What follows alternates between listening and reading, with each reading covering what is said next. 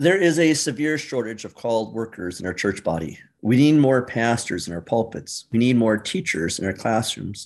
We need more principals to oversee the education in our schools. We need more home and world missionaries. We also need more lay people, men, women, seasoned citizens, middle-aged parents, young adults, college students, teens, and children who want to tell the good news of Jesus. We need more Christians to gladly answer the Lord's call, saying, "Here am I, send me, send me." The hymn of the day for this Sunday is from the witness section of Christian worship. It is 745, "Hark the voice of Jesus crying." This hymn was written by Daniel March, who was intensely interested in missions. He was a preacher serving in Congregationalist and Presbyterian churches out east in the late 19th century. March was invited to deliver a sermon in 1868 with the text, "Here am I, send me," from Isaiah 6, verse 8. Unable to find a suitable hymn for the occasion, March penned one of his own. The hymn encourages us to do whatever we can in responding to the call of Jesus to spread God's word. The first verse, "Hark the voice of Jesus crying, who will go and work today? Fields are ripe and harvest waiting, who will bear the sheaves away? Loud and long the Master calleth, rich reward he offers thee. Who will answer gladly, saying, Here am I, send me, send me." Jesus told his disciples in Luke 10, verse 2, "The harvest is plentiful, but the workers are few. So ask the Lord of the harvest to send out workers into his harvest field." God is the master who owns this world as his personal field. God wants his Christians to sow the seeds of the gospel in this world.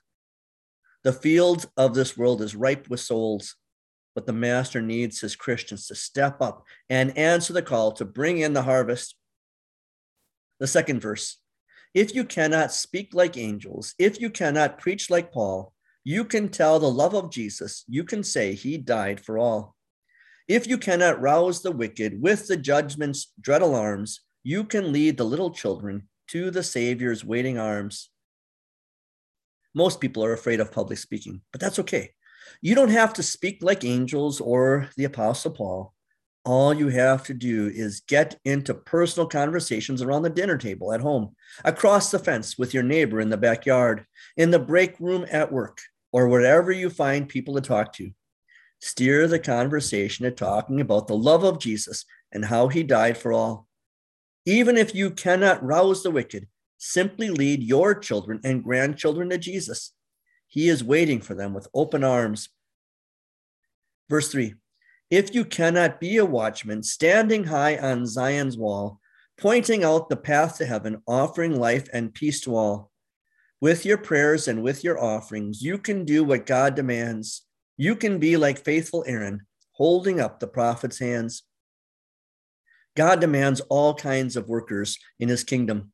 He needs some of you to be watchmen, standing on Zion's wall, warning people that the enemy of the devil is coming. But many Christians may not be suited for such work. But everyone, from the youngest child to the oldest homebound Christian, can pray for the lost and for those who are warning them. All of us can support ministries and missionaries with our offerings. All of us can encourage our pastors and teachers like faithful Aaron and Hur, who held up Moses' hands. Verse 4, "Let none hear you idly saying, there is nothing I can do, while the multitudes are dying and the master calls for you. Take the task he gives you gladly. Let his work your pleasure be. Answer quickly when he calleth. Here am I, send me, send me." We cannot be idle saying, there is nothing I can do. Personally, I've had lots of people over the years say they're nervous about saying the wrong thing to a person. I always tell them, you won't say the wrong thing. Besides, you're talking to people who are already going to hell. Nothing you say will put them in a deeper place in hell. Rather, the Holy Spirit can use whatever you say to release that soul from hell and take precious soul to be with the rest of the saints in heaven.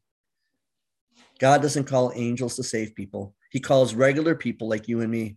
Like the fisherman whom Jesus calls in this week's gospel lesson, Jesus equips and prepares his people for service. If you feel unqualified for the task at hand, then be assured that Jesus plans to use you exactly for that purpose. Consider serving on the evangelism team of your church. Pray about sending your children to Martin Luther College to become pastors or teachers. Find people who need to hear about Jesus. Let your attitude be that of Isaiah. Here am I, Lord. Send me, send me.